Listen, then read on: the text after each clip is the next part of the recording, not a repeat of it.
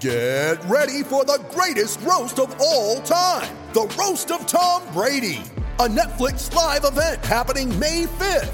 Hosted by Kevin Hart, the 7-time world champion gets his cleats held to the fire by famous friends and frenemies on an unforgettable night where everything is fair game. Tune in on May 5th at 5 p.m. Pacific time for the Roast of Tom Brady, live only on Netflix.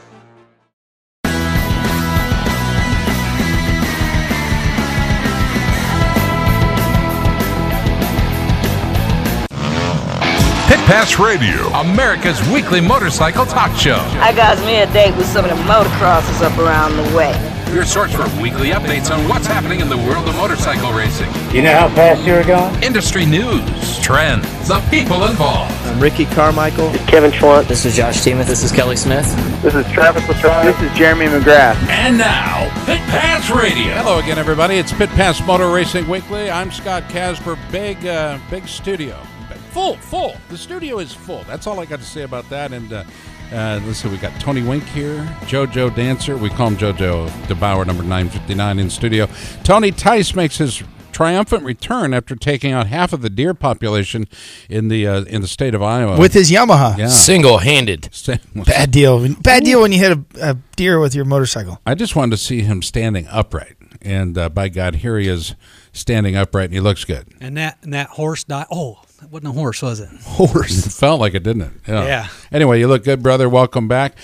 He's appearing on behalf of our good friends at Van Wall. Appreciate that. PJ Duran is in studio, and PJ's appearing on behalf of our friends at Hicklin Power Sports. PJ, let's start with you. Sorry. Roman Avila is in studio as well. And thank you, Roman. Guess I'm just chump changed tonight. Well. I wouldn't just narrow it down to just one day. Or one piece of change. Let's go to PJ Duran, who'll start us off with headline news. PJ? From the world of road racing, we had the World Superbike round, the 5th round of the year from Imola, Italy. Ray did the double again. His teammate Sykes went second in the first race, third in the second race, and Mr. Chaz Davis pulled a nice second place out of the second race. Unfortunately, he was just off the podium in the first race. All of that means Ray continues to spread his lead over Davis in the title hunt. It is still early days, but Ray has been unbeatable in the last couple seasons, and he continues to look like he is unwilling to let go of that. We have upcoming this weekend the MotoGP from Le Mans, so we're all looking forward to that, and we're only 2.5 weeks from our beloved Road America round of the Moto America Superbike Racing Series, of which we will be talking to a couple of members tonight. Looking forward to it. Are you heading there? Oh, you know I am. I've got the biggest trailer, and I think I'm only going to have 2 guys in it with me. It's really going to be more spacious than my home. So you'll be able to bring your cooler. 29-footer with a slide-out outdoor kitchen for 3 guys. I was going to say, now that you're married, of course it's smaller than your home. Let's go to Tony Wink. Tony? Well, we had some bad news for Brock Tickle. It looks like he had that WADA test a while back that they did in San Diego. We reported on that. It came back positive that he had illegal substance in his body. So they do a sample B, and it came back. He was hot again. So KTM terminated him. He is no longer a factory KTM rider. So that is big news. It's sad. We wish Brock the best, and I'm sure he'll be back. Also, Josh Grant is going to miss a few rounds. His leg is still hurt. What is the ruling on that? If you come back dirty, team drops you, do you have to sit out a certain amount of time? Well, he's suspended. Yeah. So it's not like he's he can just go buy a dirt bike or get picked up. The kid can't go racing. He has to reapply. And it's I'm not sure how long it is, but it's... Well, he hasn't even been told from WADA what his suspension time frame is. Only then can he file an appeal. Yeah, because he doesn't even know anything. I think it's a bunch of crap. I think they should all be juicing. It's terrible. All right, so let's go back to the 90s. Let's do it. The Sosa McGuire days. Some of the headlines we're following. Our contributors include Chris Bishop, Tommy Boy Halverson, our producers, Jack and Leanne De Leon.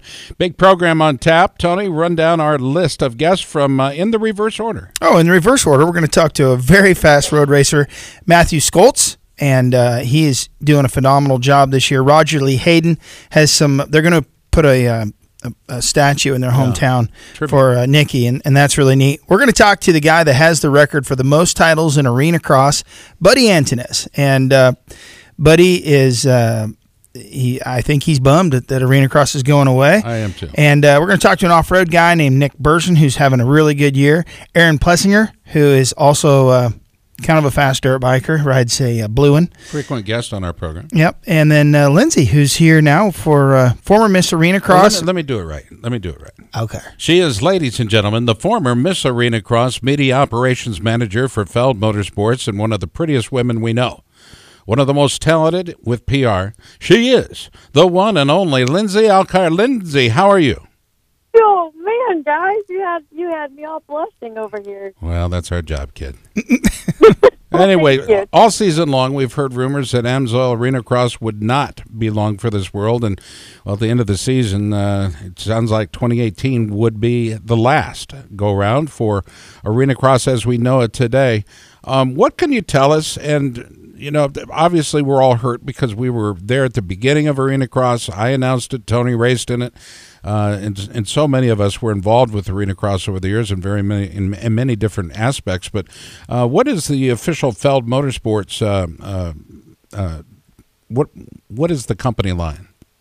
Guys, it's not easy. I mean, I've been with Arena Cross for 10 years. It was definitely the hardest news I've ever had to receive, and honestly, I didn't even really know how to respond to it. It was pretty emotional. It was a big pill to swallow, but like at the end of the day, we're looking to expand the sport, and we're looking to make it better for the racers, and we want it, like, you know, Supercross is the next. I mean, Supercross is it. I mean, everybody's going to Supercross to watch. They want to aspire to be at Supercross. They want to race Supercross. It's just one of those things, and it was just one of those decisions. We want, like, we did the Moto Fest in Atlanta a couple of years last year, and it was huge. I mean, it was such a successful turnout, and then with us having those amateur Supercross rounds this year, I mean, it unfortunately the racers, it's just, that's where they want to be, and that's where we see the biggest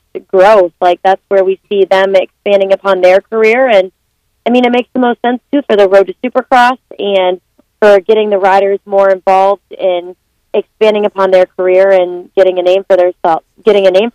I mean, all the teams can stay from Saturday, stay on Sunday, watch the elite amateurs compete, and I mean, it unfortunately, as much as I love it and as much of a family that it is, I mean, it's going to be the greatest memory I hold, but this is definitely the right step that we're taking, and I'm really excited to see kind of how that's going to go for the racers. Well, obviously, we weren't consulted. I think I know how we would have voted, but it's interesting to see how it is evolving, and we possibly, from the press release at least that Feld put out, explaining, Supercross's continued growth.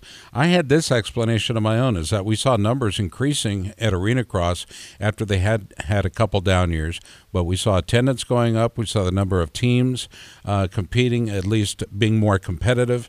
Gosh, this is it's a real stunner. Let's go to Tony Wink. Tony, this has been a big part of your life. Yeah, the kickoff was always in Des Moines, and Arena Cross was a lot of fun. You know, I raced it when I was younger, and you could make money at Arena Cross. I like that you're going to have a place for these racers to go, but there's a lot of markets that Arena Cross went into that Supercross isn't going to touch, and I'm not sure what the long-term effect is going to be for the sport. I don't know that. I mean, every time we're seeing this, Lindsay, on a local level, you'll see the big tracks will survive, and a lot of the little tracks are going to go away. And guys that are foolish enough, like myself, to keep dumping money into a sieve. That's not what they're calling it, Tony. But and that's what it is. But anyway, you know what I'm seeing is that the bigger racetracks are going to survive, and all the little ones are going to go away. And now Arena Cross, which is like the little Supercross, you know, that's going away. I really don't think this is a positive for motocross. Well, and it's and I can tell you this: it's been hard over the years at times to keep the excitement level on this show to talk about Arena Cross, because it's just like, okay, Tyler is lapping them all again, or or whatever, you know. Gavin. And Gavin, yeah, whatever. I mean, they've actually had some good racing here recently. Mm-hmm. But hey guys, I'm telling you, like even Reno a couple weeks ago. I mean, Chris and Jacob. I mean, that was the most. I mean, it was actually uncomfortable how intense it really was. But I mean, there was some great racing, and it just. Hey guys, I definitely agree with you. Arena Cross, it was fantastic. It was 10 of the best years of my life, but you know, at the end of the day, the numbers didn't, you know, they just weren't where they needed to be. And I get that a lot of racers, like, I mean, my heart goes out to everybody because it's such a family. I mean, Right. It's not even racing that I'm really concerned about. It's the family. I mean, Arena Cross has something that no other race series has. yes. And it's going to be extremely missed by a lot of people. And I'm just hoping that we can find that same excitement and family atmosphere at Supercross Futures. We will. Roman Avila, you're up. Lindsay, so we're talking about family and all that. Are a lot of those people going to get absorbed into the new Supercross Futures program, or like yourself, are you going to just transition over, or what's going to happen with a lot of the people that were behind the Arena Cross? The Whipples. A lot of people, the Whipples. Yeah, a lot of people that were with Arena Cross will transition into Supercross Futures, and we actually, not a lot of people saw this because we only had 4 of those events this year, but a lot of them actually transitioned over this year, and we had other people come and replace them to work for the other Arena Cross events that we had going on. So, you know, it has already kind of happened. So I don't think it's going to be a complete goodbye to a lot of the staff. I think a lot of the staff is going to transition over into this, and which I think is going to really help with the whole family aspect. And a lot of the racers will feel back at home because it's, you know, they're people that they're familiar with. I think it'll be, you know what, guys, I think it's going to be a positive. I know that there's a lot of negativity, but it's going to be a good thing, and I'm really looking forward to it. You know, change is good. This is exactly, you know, we're looking for something that gets these racers really excited, and there was nothing that showed that more than MotoFest last year. I mean, those guys were so excited to race on the same track as Eli Tomac and Marvin. I mean, it's the coolest, like, this is their dream come true, and Right. I think we're going to be able to offer a lot more positive experiences than we were able to at Arena Cross. Tell that if you okay, circus. That's all I've got to say. How'd that work out for all those families? You talking about? Oh, man. The elephants? You know what I think Arena Cross, and you know, we've Justin Brayton and I have talked about doing this for a while, but he keeps screwing up my plans and re-signing and winning races and crap like that. But we've talked about fourth quarter racing and just do something regionally at first and see if it makes money. But I think there's an opportunity to do fourth quarter racing October, November, you know, maybe early to mid-December. I don't disagree with you. Yeah. I don't disagree with you at all. I mean, I'll never forget November 7, 2008, my first Arena Cross.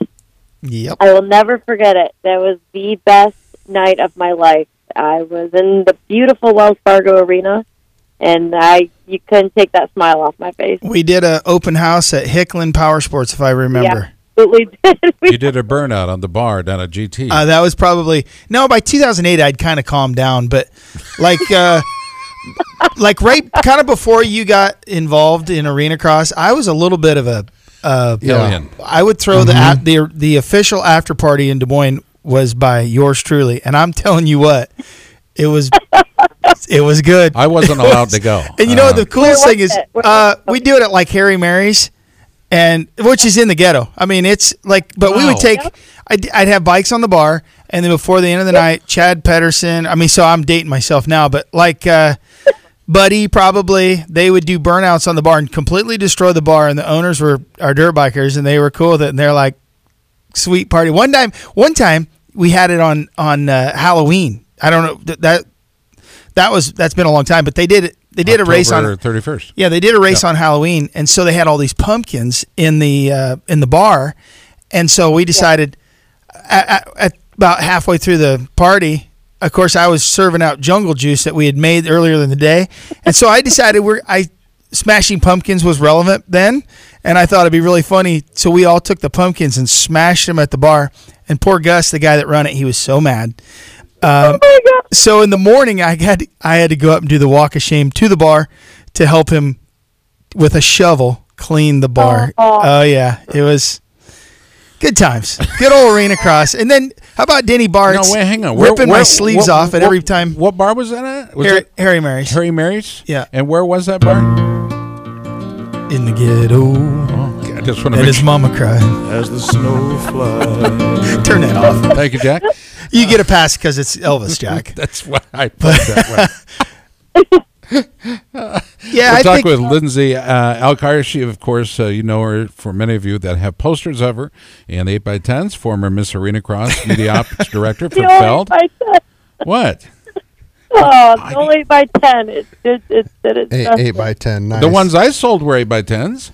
No, you didn't sell. I made thousands of dollars off you, Lindsay. That's creepy, huh? Yeah, just a little. So what are you going to do? I know you're still employed with Felder, I assume. Yes, I am. New role is kind of TBD with me. I think I'm going to throw that wild card out there. Wow. Well, KTM's looking for a rider. Do you still remember how to ride? You guys, that's not funny. No, it isn't. No, that's we have terrible. Brock Tickle coming up next, if you'd like to stay on. No. No, I do know how to still ride a dirt bike, yes. I actually took Jacob's bike out into the parking lot after he won. Oh, boy. Did you do a burnout? Oh, absolutely. Yeah. This is I had that thing sideways. It was a beautiful, beautiful thing. Lindsay is the raddest chick. In his pants. All right, so we don't want to make too much out of this, Lindsay. We wanted to get, of course, Feld's point of view on this. We think that there is some... Honestly, it's a positive thing. Yeah. It's a really exciting thing. Change is never easy. I mean, and I believe that with all my heart. I mean, I hate change. I've been with Arena Cross 10 years. I hate all these changes, but you guys, it's really going to be a good thing, and I'm really excited about it. I just don't think any of us are going to see how exciting and like how positive it really is to Right. sport until January. Well, some of us have had practice. It's called divorce. And it's major change, right? It's major change. What about the dirt? Is it for sale in all those markets that you guys still own the dirt? Yeah. It's still here out at the fairgrounds, isn't it? That'd be a great road trip, Tony. Well, Take a big trailer and just drive around to all the stadiums that have dirt piles. That's not what I meant, PJ. I meant for a promoter to come in and run races if they have dirt available. That's the big deal for a guy that's... Maybe they could lease it to you. Available, but Monster Jam uses it. Yeah, perfect. So if they're not in the business, maybe they'd be a little more... a little less protective of their arenas. Lindsay, we'll look forward to the box of autographed T-shirts and stuff you'll be sending to us for prizes for our listeners. But absolutely, we appreciate you taking the time. Just don't let them put you down to elephant duty, okay? Okay. I'll try not. Yeah. Are the elephants still down there, or are they gone? Bring you tomorrow. Are the elephants gone? No, the elephants are still here. They're still there. Okay. All right. Well, it's always fun to have you on the program. Thank you so much. And remember, lose Tony's number, okay? Lost. I still have Sheltman in there. I need to change it. I know. I changed it on mine. All right. Thank you, Lindsay. God bless you. Appreciate it. Bye. This portion of our program brought to you by our good friends at Fly. Fly hard parts are, it's a whole line of parts developed by Fly, including their new innovative boot wash stand. Creative products. How about foot pegs? They got those. Handlebars, grips, chains, sprockets, and so much more. It's all at Fly. Fly hard parts. Look for them at a dealer near you. If they're not carrying Fly, shame on them. Ask them to carry Fly, and I guarantee you'll be glad that you did. Stay tuned. More Pit Pass after this. This is Jeff Gibson. You're listening to Pit Pass Radio. Hey everybody, it's Scott Casper from Pit Pass Radio. V-Rubber offers a whole range of performance, motocross, and off-road tires, starting with the VRM 229 for hard-pack supercross settings, and the VRM 300. It's designed for intermediate soil conditions. The most popular tire is the VRM 140. It's designed for soft to intermediate environments. All knob tires are available in the most popular motocross and off-road sizes as well. The VRM 308R Trials is the perfect choice for real technical conditions, and it's now available in a new 4-stroke model for racing or recreation riding. Big 4 strokes. The newest addition is the V-Line Do-All VRM 340, a heavy-duty off-road tire that is DOT approved. Most of the tires are available in the new Slow Rebound Tacky compound for extremely technical environments. It's V-Rubber and the Tacky tires, the choice of Sherco off-road. Racers say when using a Tacky, it's almost like cheating. It's V-Rubber.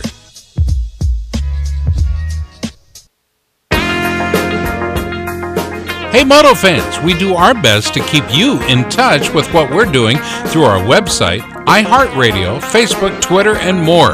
Well, now you can listen to Pit Pass Radio on your handheld device anytime with the all-new Pit Pass app for Android or iPhones. Go to your app store now and download the new app Pit Pass at no charge. Yes, we have an app for that. It's the all-new Pit Pass app. Get it today.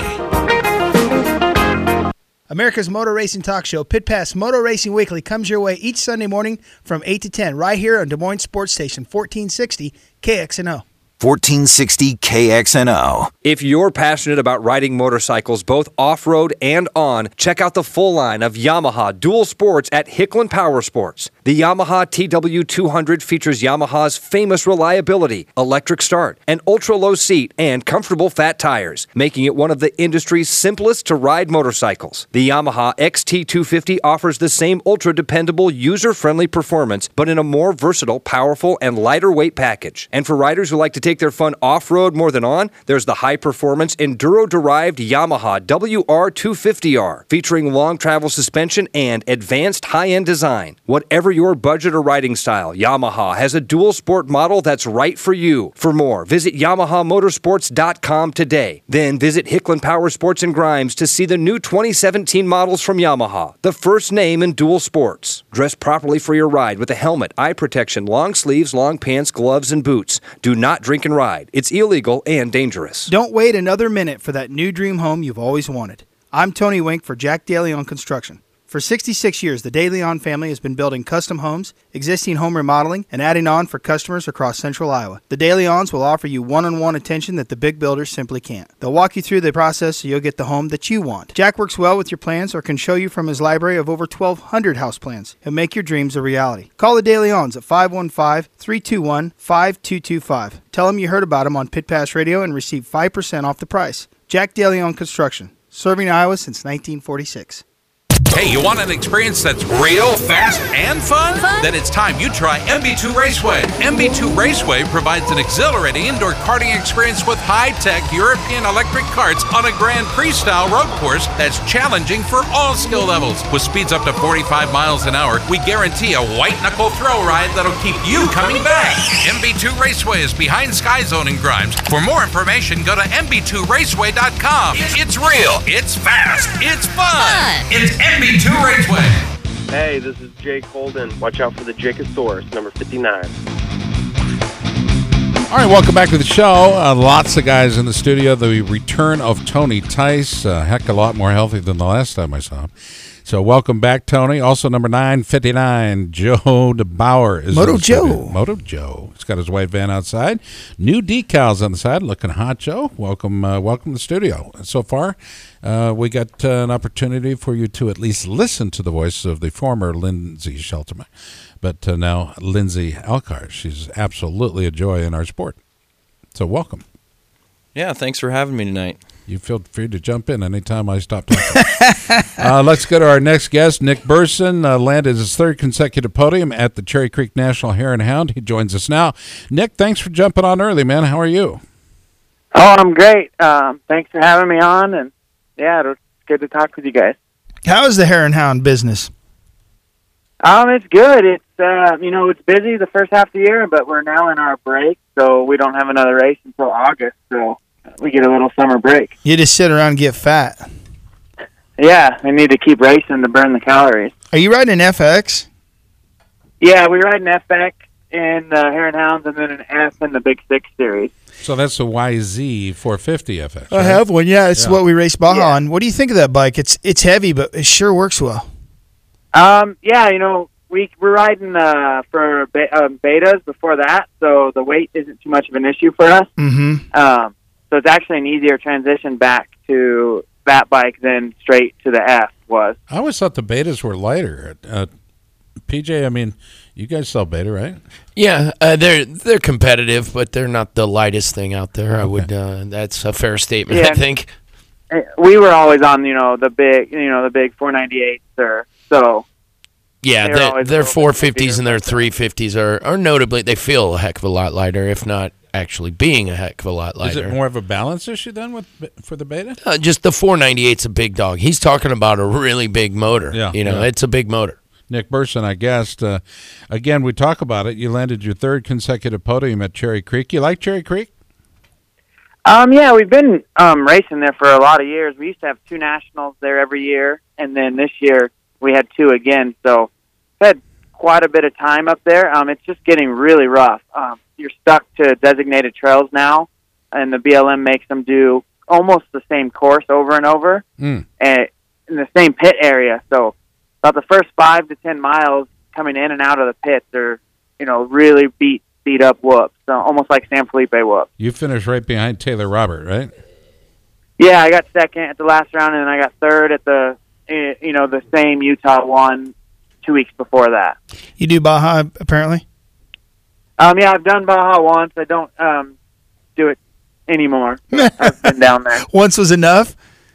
Yeah, that was enough for me to check it off the bucket list. Which one did you do? We did the 1,000 in 2008. 2008? Yeah. Shoot, boy, that's been a while. Yeah. We raced the 500 last year. Took him 6 days. And no, we won the Plus 30 Pro. It was oh, nice. Yeah, on a Yamaha FX actually, and that's why I perked up when I saw you riding the Yamaha. It's I think it's really heavy motorcycle, but it works so well in Baja because it's stable and it doesn't move around on you like a lighter bike does. And I really think it has an advantage in certain situations, like Baja. You were sponsored by Hicklin Power Sports on that, right? Yeah, Billy Mallory and Bart Hicklin put the money together, and we went racing. And it started off as like a vacation, and we went on a vacation, and they threw a race around it. Well, no, I don't mean that week. I mean the one other time we were down there. But have you ridden there since? I've been down there a couple years after that, pre-running, but not for a while. They've replaced all the sand. Yeah, it's all all fresh sand. Yep, they leveled all San Felipe. It's actually really nice. They've got it paved. It's really nice. It's really taking a lot of the challenge out of the race. That's why we did so well. It's super smooth. Mm-hmm. Super smooth. Still, at the end of the race for the 30-plus class, they had complimentary wheelchairs and hover rounds. Whatever. So it'd make it easy for maybe for the plus 40, but not 30. Tony, you mentioned, though, that when you were done, you were exhausted, right? We went to the bar. It wasn't so bad. For a day or so. For like a day or so. Those are the ones, 24-hour bars? Yeah. Okay. So, Nick, your Hare and Hounds, can you kind of describe, you say that BLM has made you guys run the same track over and over and over, which I really think the BLM... Yeah. What's that? It's the ones in Utah mainly. That's what I've gathered from them is they can't use too much different, and there's not, too many different trails. We're used to, the California desert, there's kind of wide open. There's trails all over. There's not like designated trails. But when we have any rounds that are out of state, it's, designated trails. You can't really get off the trail at all. So you're kind of stuck with what you got. Did Taylor Robert, him coming back, has that, he was hurt, right? And he missed a few rounds, so now he's back. How's that for you guys? I mean, another guy to chase, or are you guys pretty close in speed? Yeah, I think it depends on the location. I think we have an advantage in the, the faster, more open ones, and then, his works background comes to play in the Utah ones because it's tighter, a lot of corners. So, but it's been good. It's good for the series. It's always good to have more people out there racing. Yeah. What about endurocross or anything of that stuff? I did it for a few years, kind of when it first came out. But then, yeah, it's not I'm more like the open desert. It's not my cup of tea. Mm-hmm. What about any motocross? You do any motocross? Yeah, over the summer I'll do a little bit here and there, just the local stuff we have there, and then I try to do all the local District 37 desert racing. Where do you live, Nick? A lot of them. I live in Ridgecrest, California, so it's like if you see a race in Red Mountain, that's like my backyard desert. Tony will pay your entrance fee if you'd like to come next weekend. It's this weekend. You have to hustle. Yeah, I mean, this coming weekend, yeah. So it's the Justin Brayton Shootout, and it's a Saturday, Sunday gig. You get free hot dogs. entrance, hot dogs, Yeah, and free a hot dogs. hot delicious bowl of Everybody chili. else is going to get a barbecue, but Nick, we'd step it up and have. Yeah. We'd feed you. We'd take care of you. But you're welcome. 37 desert. Okay, so you've already got a plan. Yeah, you're probably not going to drive 30 hours. With a What trailer. are the turnouts like, Nick, at the District 37 races now? They've been pretty good. You know, it kind of gets a little smaller towards the summer. Everyone starts getting, their summer plans going. But the first couple rounds are 200 or 300 entries. Mm-hmm. When I raced out there when I was like 17, 18, 19 maybe, there'd be 500 plus entries. Wow. It was insane. And yeah, it got down a little bit, and then I think it's back on the upward swing now. They're doing some cool things out here now. They're trying, I think next year we're going to have a Sprint Enduro series that they just announced in District 37. So they're trying to do some stuff to get boost the popularity and bring back more entries. We've seen this, Nick, been in some of the other guys. We talked about the Sprint Enduros, kind of coming on and gaining popularity. You just said that District 37 is going to be implementing that. Is that something that they've recognized as well? Is that something that some of you racers have kind of asked them to promote, or? Yeah, I think people are intrigued on it. It's just a different type of racing for them. I think anything new kind of sparks some interest of new people. I think you might lose some of the other people that just like going for the long 80-mile desert races, but you'll get a lot of crossover from the Grand Prix series and that, and maybe I think they're trying to mesh the two to grow both. I think we've seen that it was a slow grow for the Sprint Enduros out east, but now they're very popular, and we've talked about this on the show. J-Day is a big deal, and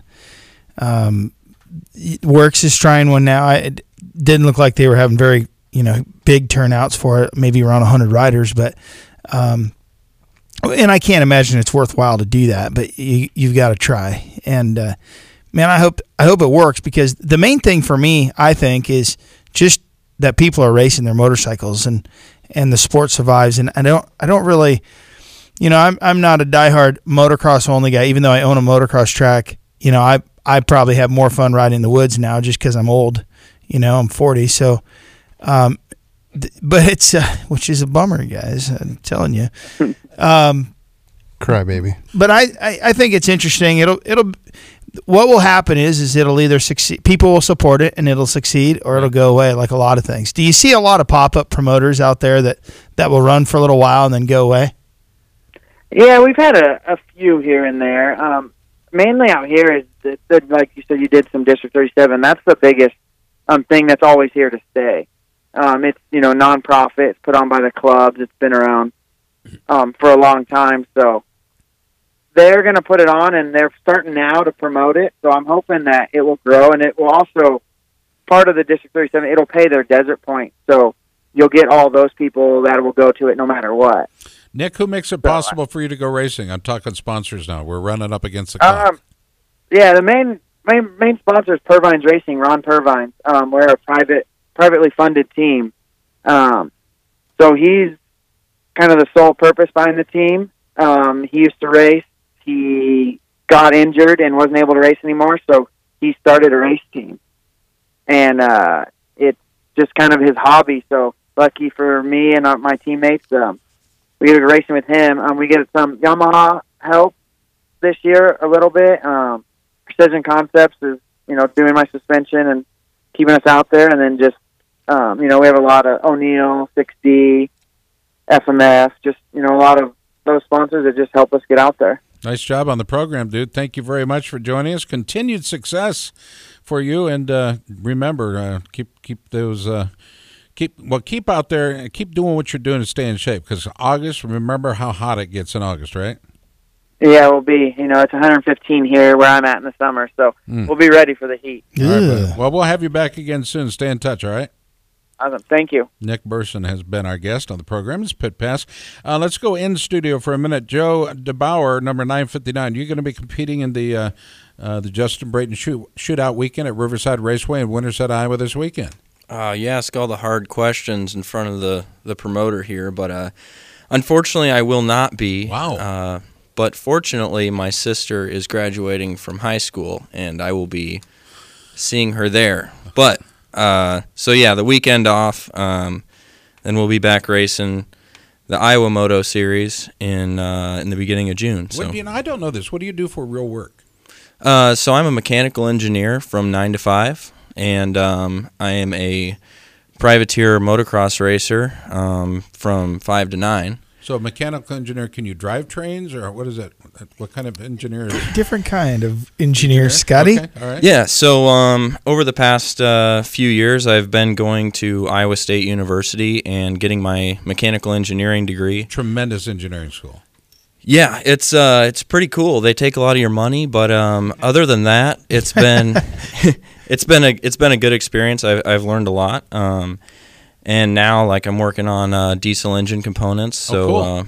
So it's something that's kind of in my realm. I like motors and a lot of high temperature materials and things like that keep it interesting. So that's what I do during the day. Well, very cool. Glad you're in the studio. Sitting next to you, longtime co-host of this program, makes his return after, an extended stay in the hospitals of Central Iowa.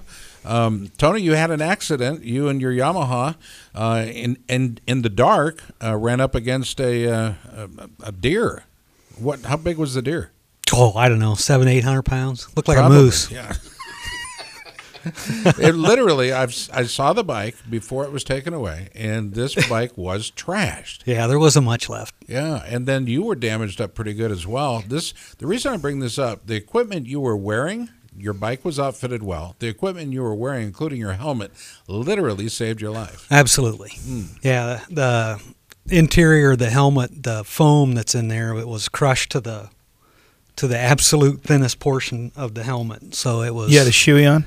No, I had a bell. Oh, you had a carbon fiber bell. Yeah, it was quite the deal. Now, what'd you do? Send the helmet in for a replacement? No, actually, they wanted it, and they offered me a discount, and I get a better discount through my dealership than I would through them, so I kept it. All those funny folks. Yeah, well, yeah, it was funny. And the coat, I had a single scratch on my right arm. Wow. And that was the only thing that happened to me other than breaking all my ribs. And you were on gravel, right? On gravel. So the deer popped up and... You know what? The bike got taken out from underneath me. I mean, I didn't even see the thing. All I saw was this flash of gold, and the next thing I know, I'm sliding on my Flash head. of gold? What was it? Like the deer was all bedazzled, blinged out, or it what? It was blinged out, baby. Sure you weren't hit by a gold wing? Yeah. Well... After getting up, no, I didn't get up at all. You didn't. You laid there, and what happened then? Somebody came along and said, "Hey, you crashed." Actually, I laid there for 15 minutes, I guess it was, and had a hard time getting my right arm to work for some reason. I don't quite understand what that was. I guess because my shoulder was so messed up. Yeah. Yeah. But you had a lot of I got my phone out and called 911 myself. Really? Yeah, it was kind of funny. I don't know where I'm at, but I'm down. Yeah. Okay. Man down. Yep, man down. We are grateful to see you standing up. Thanks for coming in and joining us tonight. It was very important for us to be able to see you in person, see that smile on your face and the light in your eyes. When do you anticipate throwing your leg back over a bike? Actually, I tried riding a friend of mine's Victory, and I rode it from my house to work. And the ride home I knew it was just going to suck. Well, you were riding to Victory, so what do you expect? Oh, man. It was just... Way to kick a company when they're down and out. Hey, whatever. They buried them. They're done. They, yeah, it was putting all their efforts into India now. So hey, I wouldn't run a Buell down. No, you wouldn't. Literally. And they hardly put them to bed. So Well, glad to have you back, Tony, and glad you're in the studio, Joe. Appreciate that. Hey, coming up, we've already talked with Nick Burson. Aaron Plessinger is going to be joining us in the next segment. We hope you stick around. Got a story to tell you about the 2018 250 Supercross West season winner. That's Plessinger's coming up. That's after this. Stay tuned. This is Davey Coombs, and you're listening to Pit Pass Radio. With no speed limits, no tickets, and no left-turning minivans, Track Addicts Track Days allows you to experience the performance of your sport bike in a safe and fun environment. Track Addicts Track Days offers a variety of programs ranging from their new rider school to their advanced group sessions for experienced track riders. Get all the details at trackaddicts.com. That's trackaddix.com. Or call Ducati Omaha at 402-408-4400. Learn to ride your sport bike the way it was meant to be ridden with Track Addicts Track Days. With the tremendous amount of horsepower and torque created by modern dirt bikes, today's racewear must withstand tremendous forces. It must breathe well, be lightweight and protective, yet still durable. Fly Racing created its Evolution 2.0 racewear to fulfill these requirements. Evolution 2.0 features the industry's first BOA closure system race pant designed to provide custom comfort, smooth, even closure, no pressure points, and simple one-handed adjustment. Add to that the Evolution 2.0 ProFit Advanced Ventilation Jersey and Premium Race Glove, and you have Generation Next racewear, built to withstand the extreme conditions created by the modern dirt bike. For more information, visit flyracing.com. It's much more than a piston company. Wiseco now offers a full line of quality performance products, including forged pistons, precision forged clutch baskets and hubs, crankshafts, camshafts, forged connecting rods and valves. At Wiseco, we offer accessories for just about any motorcycle, ATV, snowmobile, personal watercraft, outboard marine engine, or automobile on the market today. After 70 years in the business, Wiseco has established a great reputation as a brand that can be trusted to deliver high-quality performance products for power sports enthusiasts and professionals. Wiseco. America's motor racing talk show, Pit Pass Motor Racing Weekly, comes your way each Sunday morning from 8 to 10 right here on Des Moines Sports Station, 1460 KXNO. This is 1460 KXNO. Passionate about riding motorcycles off-road and on? Well, visit Hicklam Power Sports in Grimes, Iowa, and see the full line of 2017 Yamaha Dual Sports. From the simple-to-ride electric start TW200 to the nimble, lightweight XT250 to the racing-derived performance of the WR250R, Yamaha has your ride. Visit Hicklam Power Sports in Grimes, Iowa today. Yamaha, the first name in dual sports. Hicklam Power Sports in Grimes. Dress properly for your ride with a helmet, eye protection, long sleeves, long pants, gloves, and boots. Don't drink and ride. It's illegal and dangerous. This is Chris Teach McNeil. You're listening to Pit Pass Radio, in it to win it. All right, welcome back to the show. It is Pit Pass Moto Racing Weekly, the acronym for wearing equipment all the time. At GAT. All the gear, all the time. All the gear, all the time. ATGATT. Doesn't one of your buddies have that tattooed on his arm? He does, as a personal reminder to personal failure. He is reminding himself whenever he puts his jacket on to put his jacket on. Aaron Plessinger, do you always gear up when throwing your leg over a bike? Do what now? Do you always gear up? Helmet, riding gear, that type of thing? Oh, yeah, you got to, unless you want to get hurt. Do you ever wear a Trojan helmet? Yes, he does, actually. Yes, he does. That was a pretty... What's the deal with that? Why does every guy... I mean, you championship winning guys, every guy that wins a championship must melt the motorcycle down on either a burnout or just... Lay it on its side and let it roll. Just wide open. I don't know. It's just something you got to do. It's better than drugs and alcohol, I guess. Yeah. Hey, so good to do often. Congratulations, man. Hey, thank you. I appreciate that. And congratulations on the more important important topic that happened. He got engaged. Yeah. I saw that. Yep. Let's get back to racing. 2018 Supercross 250 Supercross West season winning championship. Did it. And I mean, it was a squeaker, dude. 2 points over Adam Cianciarulo. I mean, that's close. Were you worried at all? I wasn't too worried.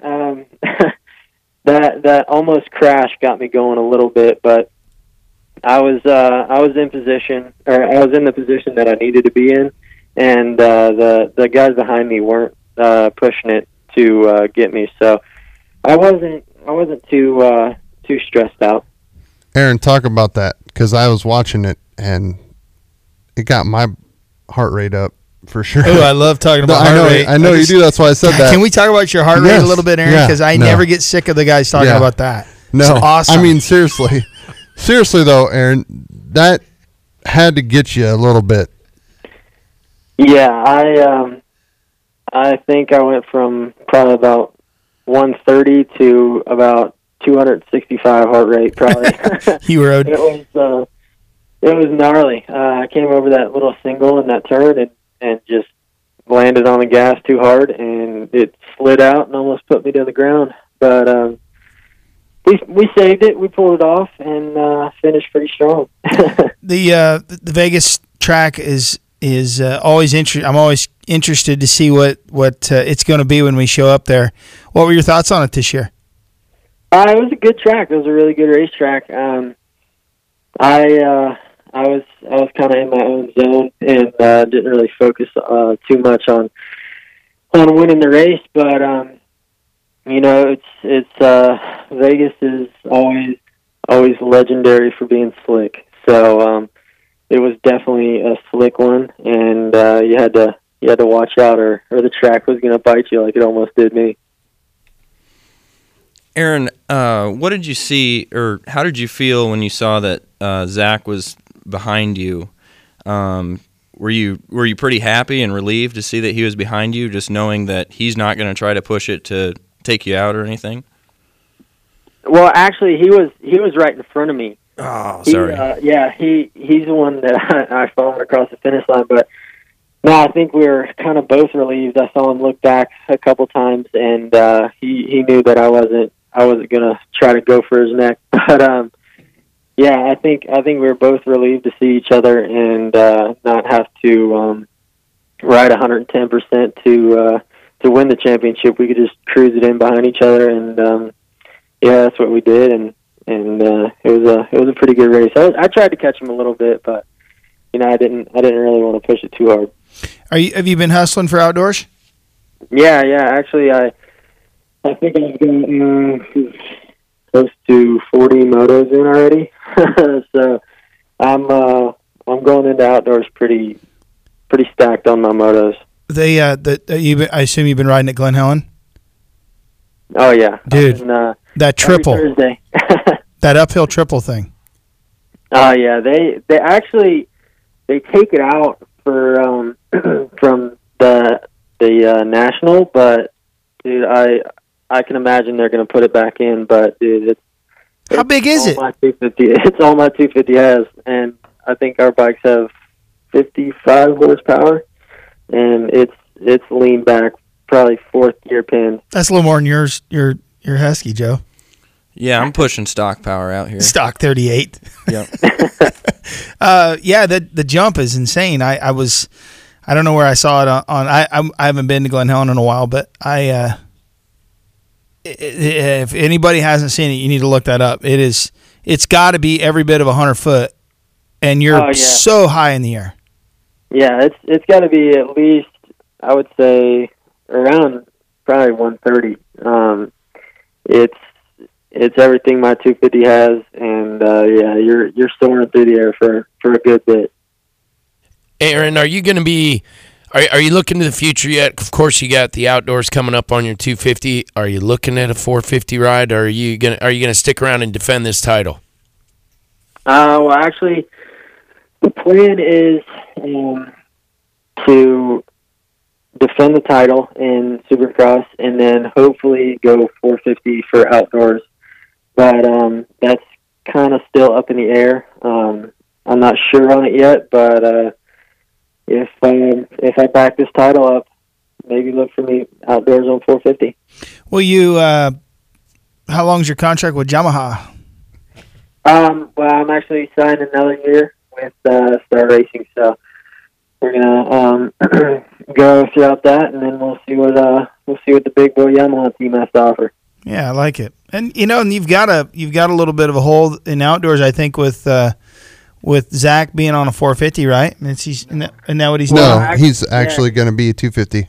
I thought he was going to 450 this year. Yeah, no, he changed it, and I read that wrong the other day. But yeah, he's going to be defending the 250 outdoor. When were you going to share with us that you read it wrong?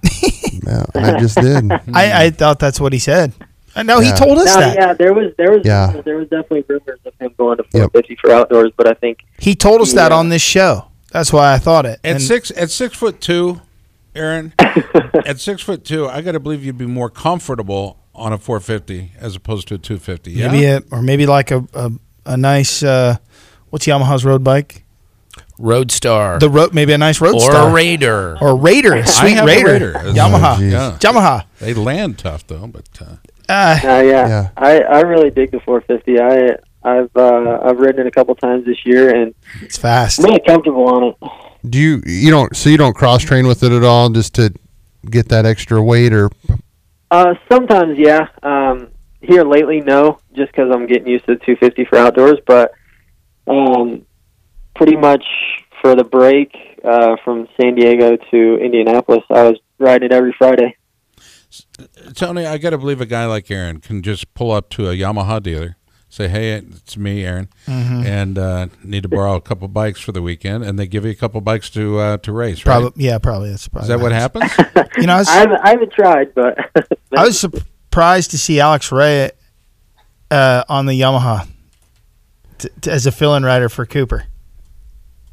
Yeah, I was a little surprised. I think he. I think it makes sense to me, though. But he's a sweetheart kid. He's a super nice guy. I am just surprised. Wasn't he on a Supercross only deal with Cycle Trader? Yeah, but it's logistically for Yamaha. It makes perfect sense. They need a fill-in rider for a short period of time. They don't want to have to pay somebody big money. I think Cooper just had surgery, or he's having it this week. Yeah. So he's. I don't even know. When's he going to spend he time? Had it. It did. Yeah. He already had it. When is Ray gonna have any time to do any testing on this? He's been testing. Has he really? Oh yeah. All right. Factory bike. He's gonna miss Hangtown, but he'll be in for Glen Helen. But Aaron, how comfortable are you with your outdoor setup right now? Are you ready to go for the weekend or what? I am ready to go. I just put the finishing touches on it today, and we're ready to go. Light Hangtown up. Aaron, I know you're coming off of a Supercross title, but how do you like the outdoors compared to Supercross? I actually like the outdoors more than I like Supercross. I was actually just talking about it with somebody. I think I'm more focused on winning this outdoor title than I was in Supercross, or the Supercross title, just because after San Diego, I went into kind of a little boot camp and did a lot of motos, and I think I really gelled with my bike a lot, and I think, I'm just ready for outdoors. Roman, why'd you give him the fist pump when he said that? Well, because, look, everybody grows up racing motocross, okay? Right. Select pro guys really enjoy Supercross. They do, and they find it. That's what their forte is. Justin, is a prime example. He's really good. I am a personal fan of motocross. I think that's where you really can cut your teeth. That's the training. 2 long motos. It's tough. And I think Aaron's background in some GNCC and his dad, kind of that stuff plays into it for Aaron, and I think that's why maybe he leans that way slightly. Yeah, definitely. I think the GNCC is kind of, or the GNCC experience kind of leans me toward that outdoor kind of favoritism. I just think it's gnarly. You're just a gnarly guy if you can go out there and spend 3 months and just do what you need to do out there and win these motos and not get worn down from them. And Zach proved it last year, and he was was the man to beat, and I think you're, not to sound mean or anything, but I think you're kind of more of a man if you can win outdoors in Supercross. Make sure we tweet that out. More of a man. Okay. just for all the Supercross heads in the world, and your training. I'm sure you're, that the seasons are so close together.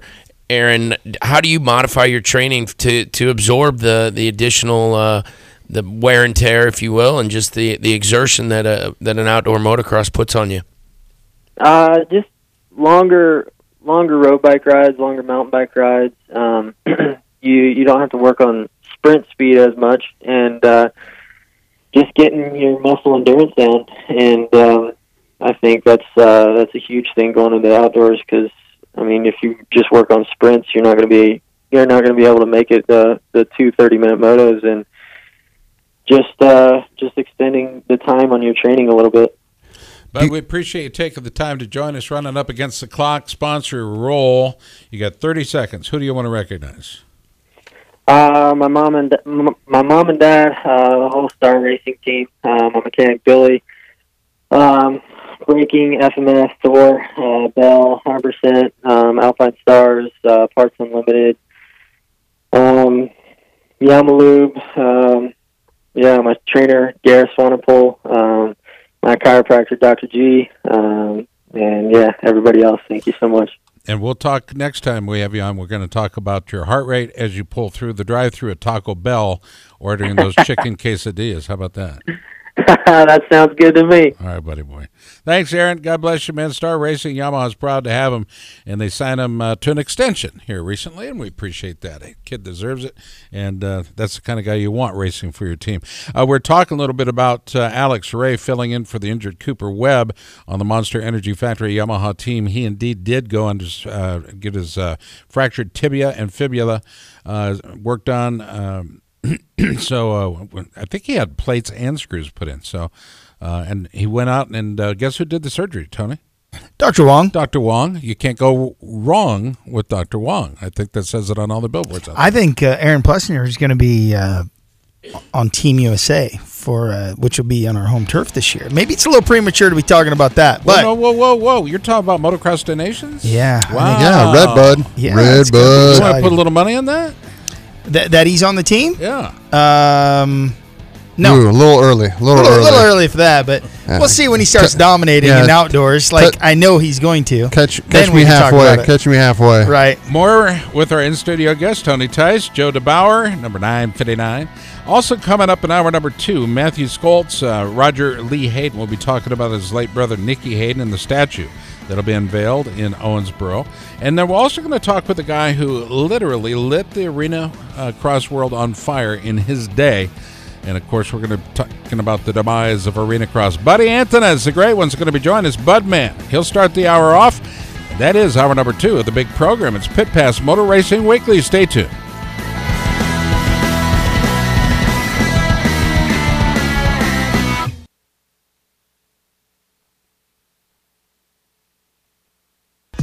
Hey everybody, it's Scott Casper from Pit Pass Radio. V-Rubber offers a whole range of performance motocross and off-road tires, starting with the VRM 229 for hard-pack supercross settings and the VRM 300. It's designed for intermediate soil conditions. The most popular tire is the VRM 140. It's designed for soft to intermediate environments. All knob tires are available in the most popular motocross and off-road sizes as well. The VRM 308R Trials is the perfect choice for real technical conditions, and it's now available in a new 4-stroke model for racing or recreation riding big 4 strokes. The newest addition is the V-Line Do-All VRM 340, a heavy-duty off-road tire that is DOT approved. Most of the tires are available in the new slow rebound tacky compound for extremely technical environments. It's V-Rubber and the tacky tires, the choice of Sherco off-road. Racers say when using a tacky, it's almost like cheating. It's V-Rubber.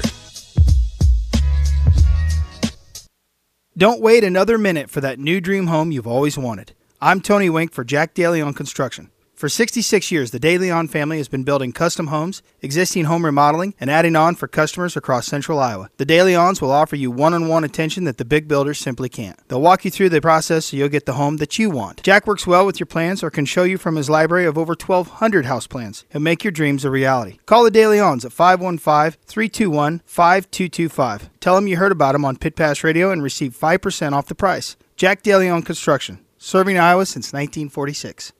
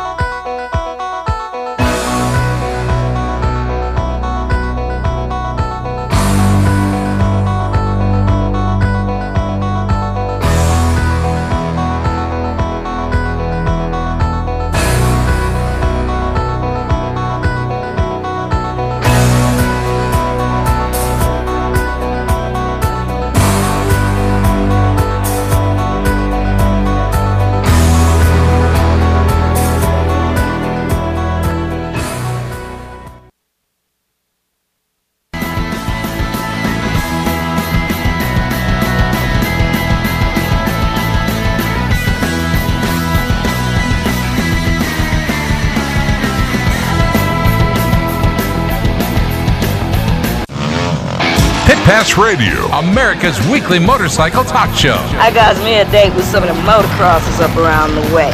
Your source for weekly updates on what's happening in the world of motorcycle racing. You know how fast you were going? Industry news, trends, the people involved. I'm Ricky Carmichael. This is Kevin Schwantz. This is Josh Teemuth. This is Kelly Smith.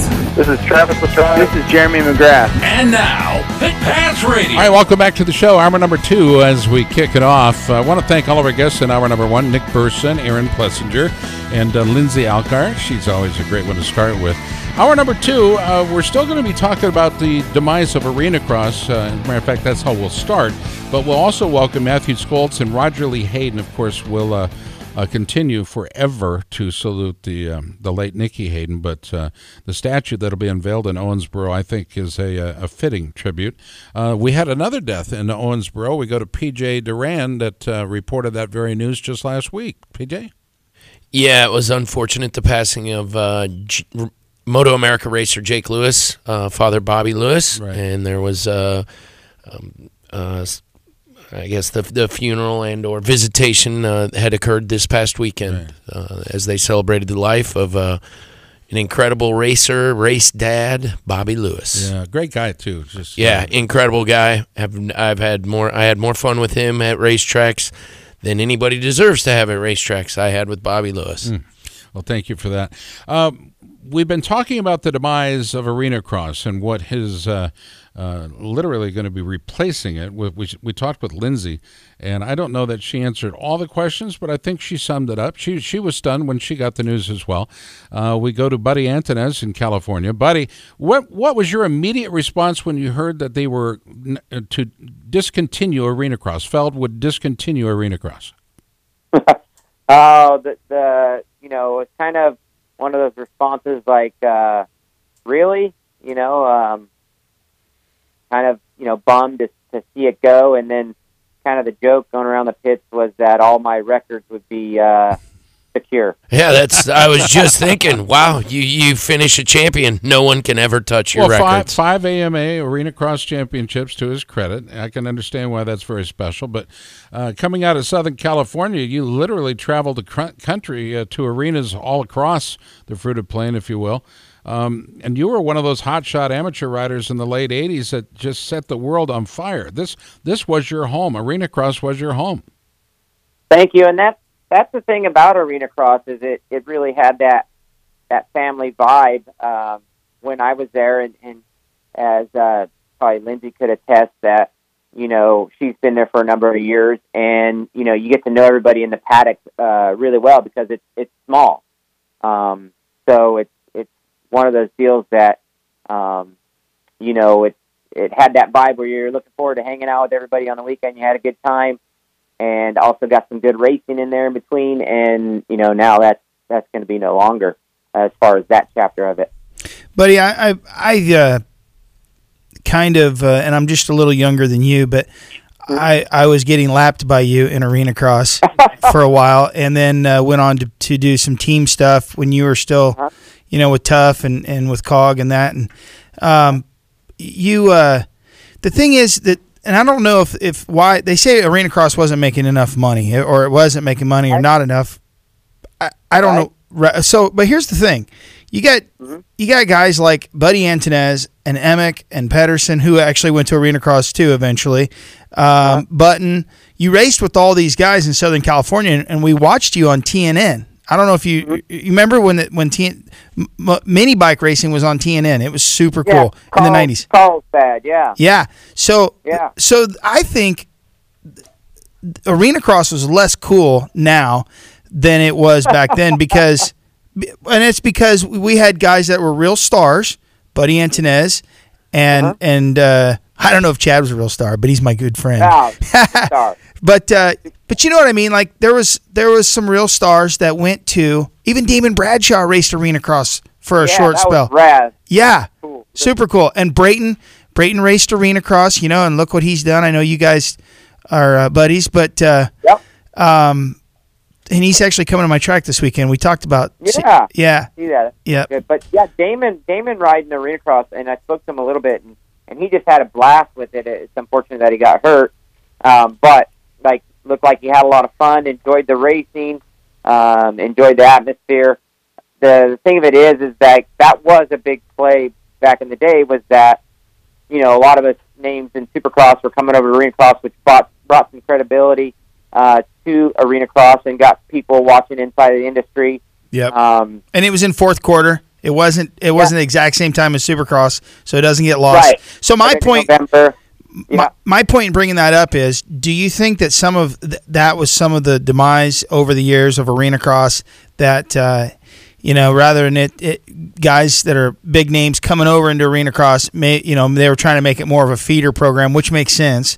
But do you think that's why arena cross, because if the stands were full every night and they could do 2 nights like they were, they'd still be doing it. They'd still be making, they'd still be having races. Do you think that's why arena cross is no longer, or do you think it's something else?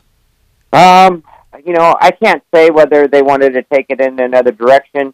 I know when I was in Vegas, there wasn't many people in the stands. So it's tough to say, but the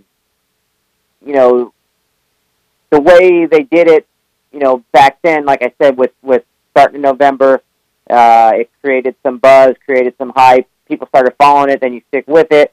And in our day, we rode both Supercross and Arena Cross. Then started breeding Arena Cross specialists only. And then the feeder system, which I thought was a great idea, but as anybody who's raced Arena Cross on a high level realize, they know that it's a different racing than Supercross. It's really intense. There's nowhere to hide. You got to slam to get by sometimes, and I think it really, got the amateur kids going, whoa, and then they don't want to get hurt because they've got these Supercross contracts or looking at going Supercross. So, they were getting their points and not running the mains full out, which that could have, brought some good buzz to it if some of these, amateur kids would have got in there and shook it up, really put in the effort, possibly from my standpoint, seen and, created another buzz about it. But when you got these top kids, I think Plessinger did really well in it, and he's doing well now. A few guys, but you get some of those top amateurs get into the arena cross and put it on the box, winning, like that gets everyone excited inside the industry. It gets, win ads being had and all that stuff, and that was a part of it too. Like, Suzuki did win ads with me. They really marketed me, and Mike Kidd did a great job of marketing me, and Chad and Denny and all the guys back then. And I didn't see as much marketing into the racers as I did for Ricky Carmichael. No, I don't, buddy. I would agree with you. The racers sell tickets. Yeah, I don't think they did that well of a job marketing the riders But let's go. I want to go back and touch on the fast kids coming in. You know, Faulkner and some of these other guys, Marchbanks. Mm-hmm. Do you think that maybe, and I think you kind of alluded to it, that Arena Cross did themselves a disservice by only allowing them to gather so many points versus, hey, you need to race a full season, instead of, hey, you can race so many races or pick and choose which races that you want to race to get your points versus, hey, you got to stick at a full season, therefore making it, one, I think, more marketable for Arena Cross, maybe drawing some outside crowds that are, you know, kind of in between that Supercross, Arena Cross. Mm-hmm. I just think that they could have done more with that than they did, but I'm not a... Yeah, you know, hindsight, you know, always one to get you, you know, and I don't know what their actual thoughts was. I haven't really ever sat down with anybody at Feld. But, you know, it could have definitely went a different path with having them do the whole series, not being able to pick and choose, not being able just to qualify for the night show and get their point. You know, there could have been a lot of spins on it, but, you know, let's face it, with TV package and everything that Arena Cross had going for them, there's marketing to be had there. There's you know, a lot of ways they could have bumped their brand or their likeness of their rider up through Arena Cross even more. Some of them already had hype, you know, but some of them maybe that needed that little extra time to grow, could have found a little bit, you know, in Arena Cross, because the whoops are tough in Arena Cross always. It's always been like that. The rhythm lanes, you know, their Supercross is definitely tougher. You know, but the fact of how you got to execute good starts, you know, that's super important. There was a lot of good that could have come out of it, but I think from my standpoint, when you put that they didn't have to really put themselves out there very much, I think they learned really quick that, you know, it could take a turn that ended up, you know, putting a damper on their Supercross future. I think you made a good point with the timing as well. If it was like a fourth quarter racing, and then if you had the riders coming in, not in the middle of the season when everybody's racing for points, you know, at the beginning of the season, if those riders came in and say they raced from November to the beginning of Supercross, I think that would be a good move as well. That was the best move, because what happens is these Arena Cross guys, once they get about mid-season, they're firing all cylinders, and you know, they get really tough to beat. But you start out the season with them, you know, they're still dialing in bikes, they're still dialing in everything, so you have your best chance of getting up there and mixing it up with them, you know, and then you gain confidence from it, you understand it, and you're able to build. That could have been something, you know, really good to happen, you know. Going a little bit step further, you know, Mike Kidd, when he had the series, you know, he really played to the colder states, you know, when they did have snow in the winter and this, you know, that, so they, you know, people want to go and find an activity to do. We had a lot of, from what I understand, we had a lot of first-time people that were just looking for something to do, but, you know, they're still filling seats and selling tickets. So, you know, that's the way Mike Kidd played it. You know, I think as it moved forward, they were going to spots that they wanted to go to, you know, for whatever reasons that maybe weren't, you know, exactly areas that were able to get those first-time people that just wanted, you know, to go get out of the cold. But it seems to me like they wanted to follow the Supercross path, essentially. Right. The same cities, the same kind of southern states. Yep. And you're right. Yep. And you're totally, like you already said, you're just negating all these people in the upper Midwest or even in the Northwest. It's a big word for you. Hey, thank you. The Northeast military got their monies out of me, okay? So you're losing a lot of potential. It sucks. Tickets, I mean, it totally sucks. We're in markets. Arena Cross was in markets that, and I know you're waiting, PJ, but Arena Cross is in markets that Supercross is never going to go in, and I don't think it's good for the sport of motocross long term. I really don't, because like you say, buddy, people come first time, and next thing you know, they're the people that are at the racetrack, the local tracks, and they're coming back next year. And they're wearing their Fox jerseys, and but. You know what? And the thing is, too, and there's nothing we can do about it, and we've beat this horse on and off the show, but the 125 and 250 days, when you were on a two-stroke, those tracks are a lot easier to ride on a 250F. A lot easier than on your RM 125. And I'm telling you, very true, dude. You're I really didn't like riding with you ever because you're the most intense, horrible person. You would somehow, but. Actually, Denny Stevenson would hit me on purpose. You would just find a way around me to lap me. Yeah. But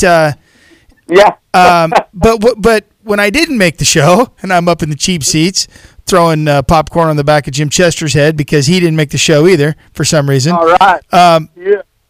But watching you, it was I'll stroke your ego a little bit maybe, but. Dude, you were the absolute best arena, and obviously you have the titles to show it, but somehow you would know if a guy's going to start wobbling or come up short or something. Somehow you were always in the right place at the right time. Always.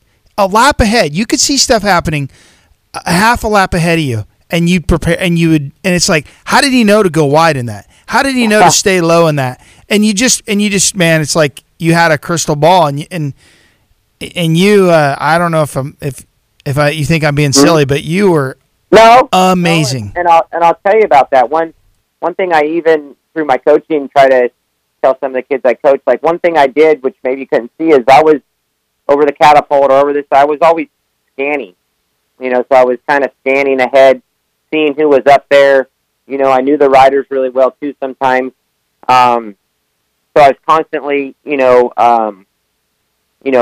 foreseeing where I was going to be in a lap or two, trying to anyway. And the crazy thing, once you start winning, you start getting a lot of confidence, things start slowing down, and you start seeing these little things before they come, and at least, that's what you like to think, because you are acting like you have a crystal ball. You don't, but when things start to really go good and you're flowing really well and you are able to look up and scan the track, you're not looking just over your front fender, you can predict maybe, hey, I'm going to be to this guy in, 2 laps, so already start preparing for that. Or, just little things like that I learned to do, over the years, which then towards, the 5th championship looked like I had a crystal ball, but it was just experience.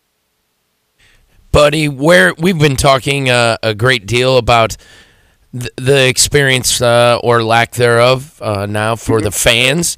And what we haven't talked a lot about is, where do these major teams, they look like major teams to me when I've attended Arena Cross, where do all these riders, personnel, I understand it. Well, Babbitt's is they're going to do a GNCC thing, but I heard that. The Tylib team, I guess maybe you have some information I don't, but I kind of know where they're going. Yeah, I don't. I just heard that this week that that was happening, and that's the real bummer, You go back to Billy Whitley, my team manager / owner at one time. He won a lot of championships in the Arena Cross, and that's how he made his living. Denny Bartz, who's been, win a lot of championships lately, he supplements his living with that. Dave Dameron from Tough, he's been involved with that since the beginning. So, and like I said, there's racers that become specialists in Arena Cross, and they're able to make a living in this, 6-month period. So, it's tough because the rider in me understands, what a good opportunity that it was to race a dirt bike and make a living if it isn't in the Supercross platform, but it's in the Arena Cross, and it's something that provides for your families. Sometimes it's kids getting their starts, and it's one of the bummers that happens from a series going away. Well, buddy, you are the all-time winningest title owner for Arena Cross, and that will never go away. Never be challenged. Never be broken. Never be challenged. Hey, we're out of time, but I do want to tell you that Damon Bradshaw is coming this weekend, too, down to the track. So maybe next year we'll talk with Brayton and get you down there, too, and tell some stories and maybe participate in the camp a little bit and that kind of thing. It'd be cool to have you down there. Yeah, let's get down there and tell some lies. I'm into it. All right, buddy, Antonez, we appreciate it. Thanks, guys. Have a good week. Okay, we're going to take a break. When we come back, Roger Lee Hayden joins us. This is Pit Pass. Mr. Aldo Ferracci, and we're on Pit Pass Radio. And thank you for listening. Hey everybody, it's Scott Casper from Pit Pass Radio. V-Rubber offers a whole range of performance motocross and off-road tires, starting with the VRM 229 for hard-pack supercross settings and the VRM 300. It's designed for intermediate soil conditions. The most popular tire is the VRM 140. It's designed for soft to intermediate environments. All knob tires are available in the most popular motocross and off-road sizes as well. The VRM 308R Trials is the perfect choice for real technical conditions, and it's now available in a new 4-stroke model for racing or recreation riding big 4 strokes. The newest addition is the V-Line Do-All VRM 340, a heavy-duty off-road tire that is DOT approved. Most of the tires are available in the new slow rebound tacky compound for extremely technical environments. It's V-Rubber and the tacky tires, the choice of Sherco off-road. Racers say when using a tacky, it's almost like cheating. It's V-Rubber.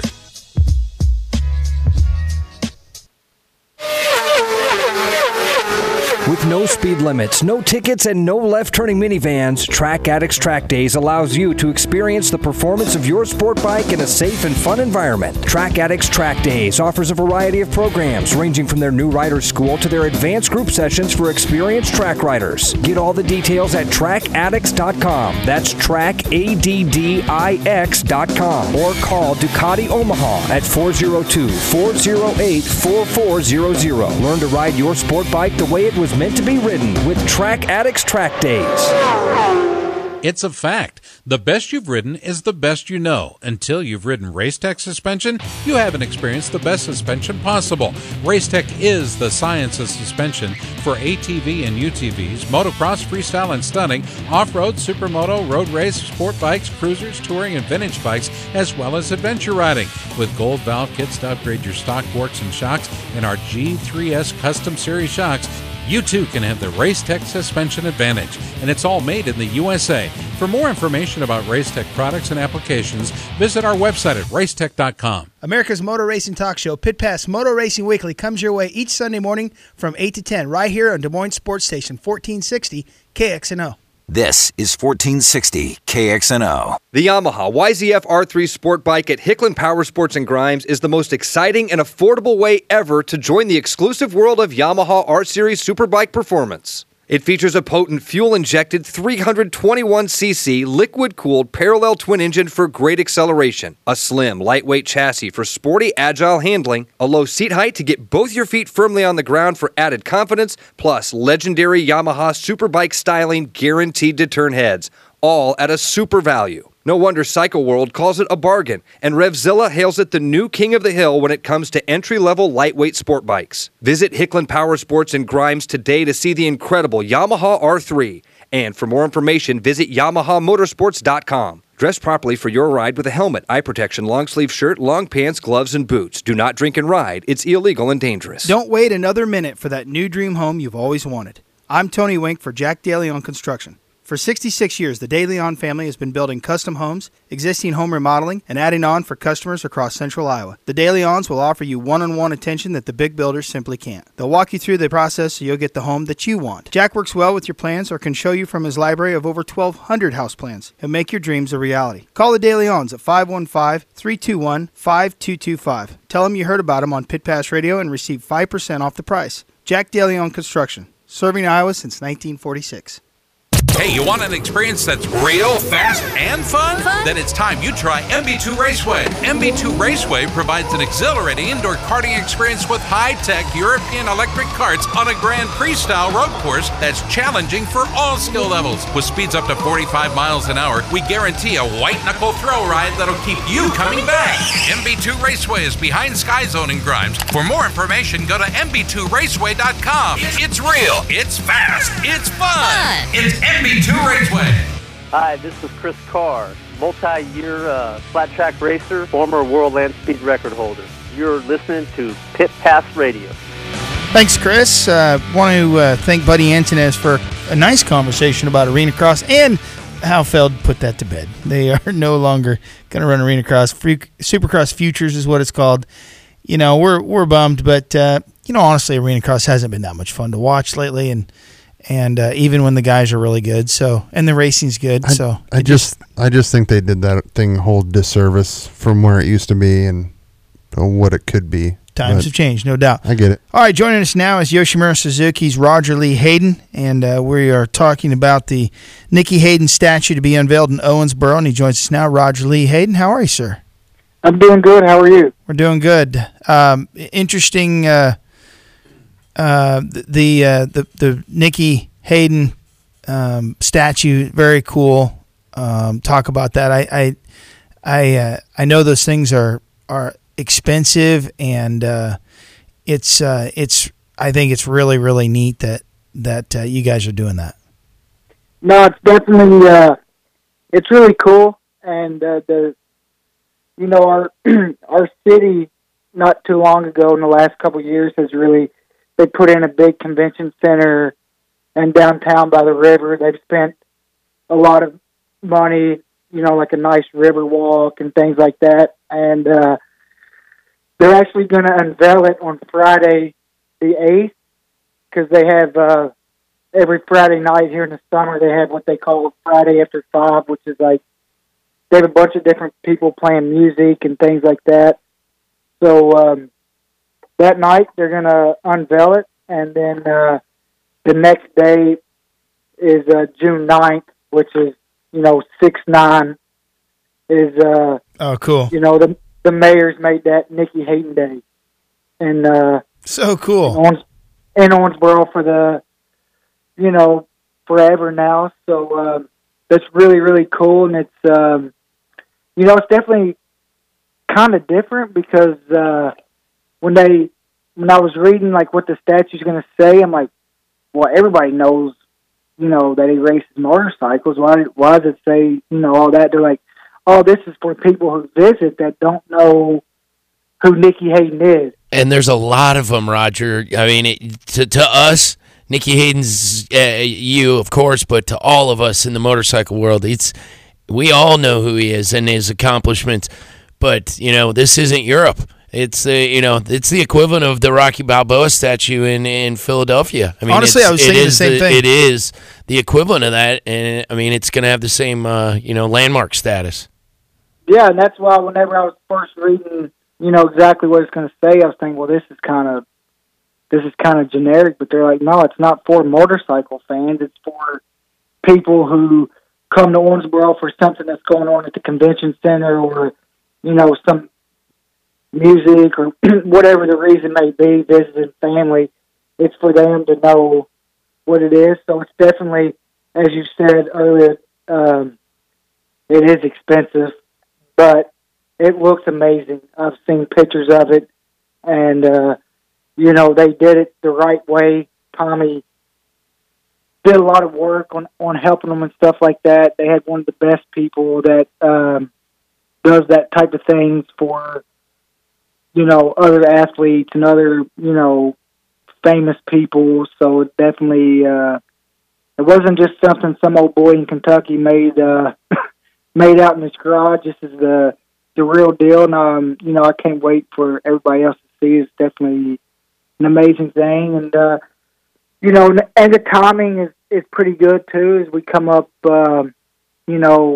This Thursday is actually the day of the accident, and the next Tuesday will be 1 year. So it kind of all comes together at as as weird as that might sound, but it kind of all comes together at the right time.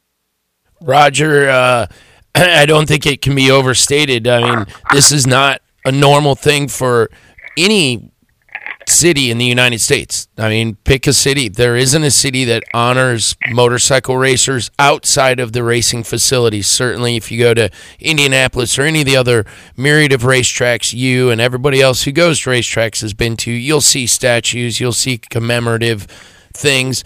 For an American city to do this is, I think, a really not only cool, but just it's a very progressive thing to do, and shows that motorcycling's as a whole is perhaps on a little bigger scale than we'd previously thought.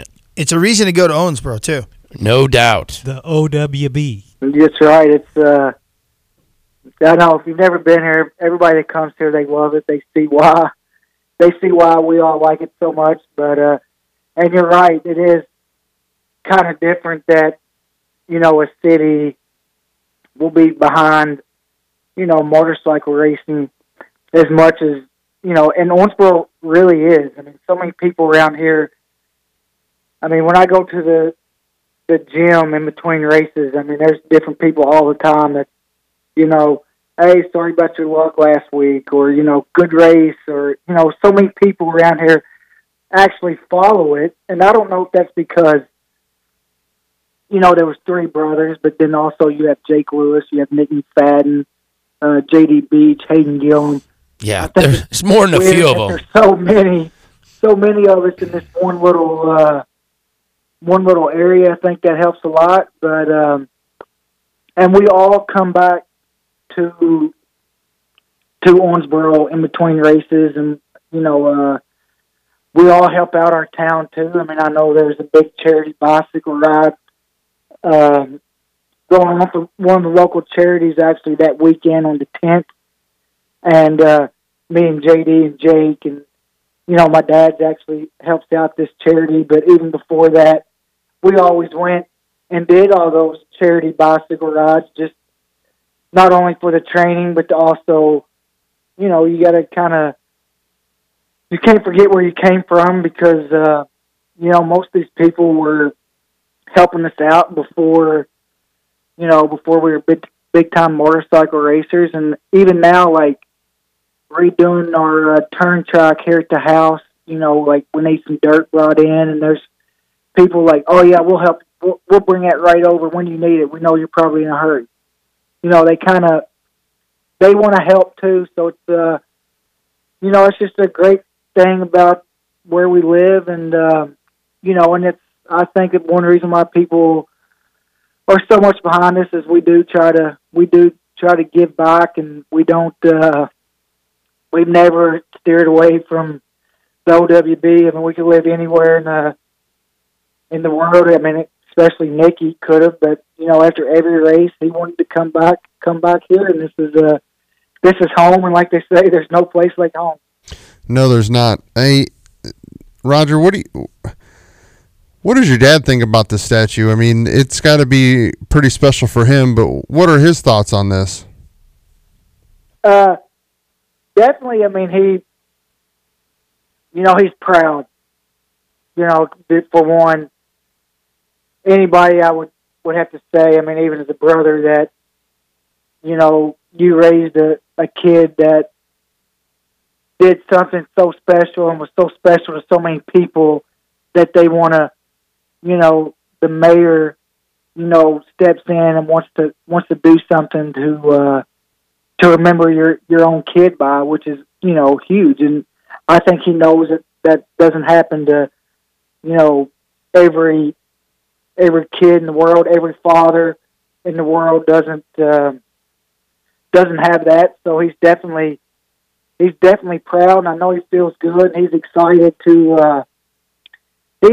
about it, actually, a lot more than he thinks, because when we were riding at the house today, he was talking to me and Jake and Nick McFadden about it, when it was going to be, and he's just excited, and it's good for my parents too. It gives them something to look forward to, and you know, it's been not the easiest year for them by no means. I mean, not only with my brother, but, you know, Jake Lewis's dad passed away a few weeks ago, and that was actually my dad's best friend.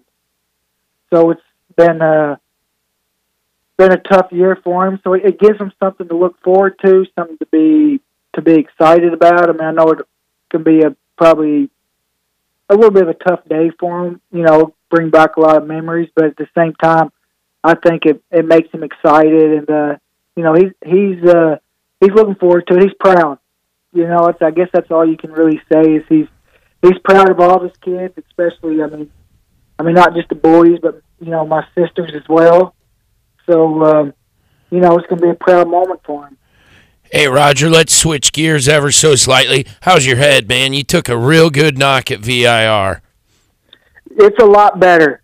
The next day after Sunday, or after that Saturday, I didn't feel great. You know, Moto America has a concussion protocol that we have to go through, and I went through it, and I passed. But I also told, you know, the doctors to us, look, I have nothing to gain if I go out there and something feels off. You know, I've had a terrible start this season. You know, I'm nowhere close into the point. So, you know, I didn't feel 100% that day, but I was thinking, you know, once the race starts, maybe the adrenaline and, you know, being able to just focus more on my surroundings. But, you know, afterwards and talking to the doctors, you know, they're like, yeah, adrenaline works for a broken bone. It doesn't work for your brain. It goes the other way. It doesn't work for the head, and you're right. It actually goes the other way because I started feeling it like an hour before the race. As you know, like the nerves start kind of kicking in a little bit, and so yeah, I did the first 4 laps, and to be fair, you were right with the leaders, Roger. I mean, you were on pace. You were right there with them until you pulled the plug. I felt good, but I just, you know, each lap, you know, Virginia's kind of up and down, and, you know, the ground was just moving a lot more than it was. You made the right decision. I mean... Yeah, and concussions now, 5-6 years ago, I probably would have just toughed it out and just thought, oh, whatever. Well, you know, but now you know that there's a lot more involved in concussions, another hit in the head, and I could be out for a couple months maybe. And, you know, like the doctor said, they have no concussion test for going 180 mile an hour, dropping in and out, hard braking. You know, the concussion test is like standing still. So, you know, some people... Yeah, lift one foot off the floor and try not to tip over. You're good. Yeah, and go roll it. People wanted to say, well, maybe the concussion test isn't very good, and that's not really the case because, you know, Moto America's got actually some really good doctors that come to every single race, Dr. Rossi, and I was quite impressed with the concussion test that I had to, that they made me pass. And, you know, the doctors, I think for one, they trust me because I've always been upfront with them about everything, and I told them, hey, if I have a problem, I'm coming in. And I had a problem, and I came in, and, you know, now I feel perfect. It took a couple days, but now I'm, you know, back riding my dirt bike, bicycle, and I have no issues. But, yeah, it was a big crash, and I'm just really, really thankful that all I had was a headache for a few days because it could have been a lot worse. All right, Roger. So you're feeling good. What's it going to take to turn the season around? I think it's just going to take one good race, to be honest. You know, the speed's there, I think. I have a great team. The bike's definitely capable. You know, I feel pretty good, but I just can't. I haven't able to gain any. Momentum's the word traction? You're looking for. Yeah, momentum. I was going to say traction, but that was kind of weird to say. But no, you're exactly right. I think I think Road America is a good track for our bike. It's really fast, and I like that place a lot. So I think that's just, Atlanta, I crashed in the first race, and the second one was going great, and I crashed. So I think once I just get, one good race behind me, I can start to build on it. But, I feel like I can do it. I know I got a good team and a good bike. I just got to still putting in the same work as always. I just need to, get a little momentum, like you said. Well, Roger, we wish you the best, and we know that you got a win in you. We know that. Yeah, I hope I have a couple of them. Well, I meant just for I'll be at Road America rooting you on personally, man. Can't wait to see you guys rolling there. All right, I appreciate it, and thanks for having me on, and I appreciate you letting me talk about Nicky's statue and stuff, so we can kind of keep the memory alive. He's important to all of us. Everybody that's a motorcycle racer and a fan is, Nicky Hayden was always the man. My garage is literally going to be a shrine. Yeah. I have too many helmets, too many posters. I have the bobbleheads. I have the T-shirts. The years they came out, they will all be in my garage. All right, right on. That's awesome. I appreciate it. All right, Roger. Hey, we're going to take a break. When we come back, we're going to have Matthew Skoltz on. This is Pit Pass. We're going to have about 15 minutes left of the program. Stay tuned. Hi, this is Dean Wilson, number 15. You're listening to Pit Pass Radio. With the tremendous amount of horsepower and torque created by modern dirt bikes, today's racewear must withstand tremendous forces. It must breathe well, be lightweight and protective, yet still durable. Fly Racing created its Evolution 2.0 racewear to fulfill these requirements. Evolution 2.0 features the industry's first BOA closure system race pant designed to provide custom comfort, smooth, even closure, no pressure points, and simple one-handed adjustment. Add to that the Evolution 2.0 ProFit Advanced Ventilation Jersey and Premium Race Glove, and you have Generation Next racewear, built to withstand the extreme conditions created by the modern dirt bike. For more information, visit flyracing.com. It's much more than a piston company. Wiseco now offers a full line of quality performance products, including forged pistons, precision forged clutch baskets and hubs, crankshafts, camshafts, forged connecting rods and valves. At Wiseco, we offer accessories for just about any motorcycle, ATV, snowmobile, personal watercraft, outboard marine engine, or automobile on the market today. After 70 years in the business, Wiseco has established a great reputation as a brand that can be trusted to deliver high-quality performance products for power sports enthusiasts and professionals. Wiseco. America's motor racing talk show, Pit Pass Motor Racing Weekly, comes your way each Sunday morning from 8 to 10 right here on Des Moines Sports Station, 1460 KXNO. Des Moines Sports Station, 1460 KXNO. If you're passionate about riding motorcycles both off-road and on, check out the full line of Yamaha dual sports at Hicklin Power Sports. The Yamaha TW200 features Yamaha's famous reliability, electric start, an ultra-low seat, and comfortable fat tires, making it one of the industry's simplest to ride motorcycles. The Yamaha XT250 offers the same ultra-dependable, user-friendly performance, but in a more versatile, powerful, and lighter weight package. And for riders who like to take their fun off-road more than on, there's the high-performance enduro-derived Yamaha WR250R, featuring long travel suspension and advanced high-end design. Whatever your budget or riding style, Yamaha has a dual sport model that's right for you. For more, visit YamahaMotorsports.com today. Then visit Hicklin Power Sports in Grimes to see the new 2017 models from Yamaha, the first name in dual sports. Dress properly for your ride with a helmet, eye protection, long sleeves, long pants, gloves, and boots. Do not drink and ride. It's illegal and dangerous. Time out!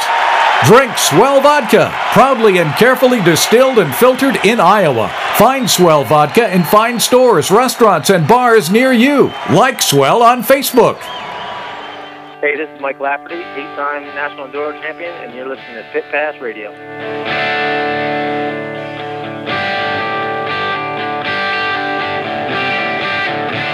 All right, welcome back. This portion of the show brought to you by Wiseco Performance Products, carrying a full line of forged pistons, precision forged clutch baskets, clutch hubs, crankshafts, forged connecting rods, valves, and just about everything for any motorcycle, ATV, snowmobile, personal watercraft, outboard, marine, and automobile on the planet. For one name, one solution, visit the company that I work for, wiseco.com.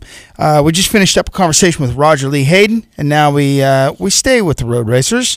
Matthew Skoltz joins us now. Matthew, welcome back to Pit Pass. How you been, man? Perfect. Thank you for having me, guys.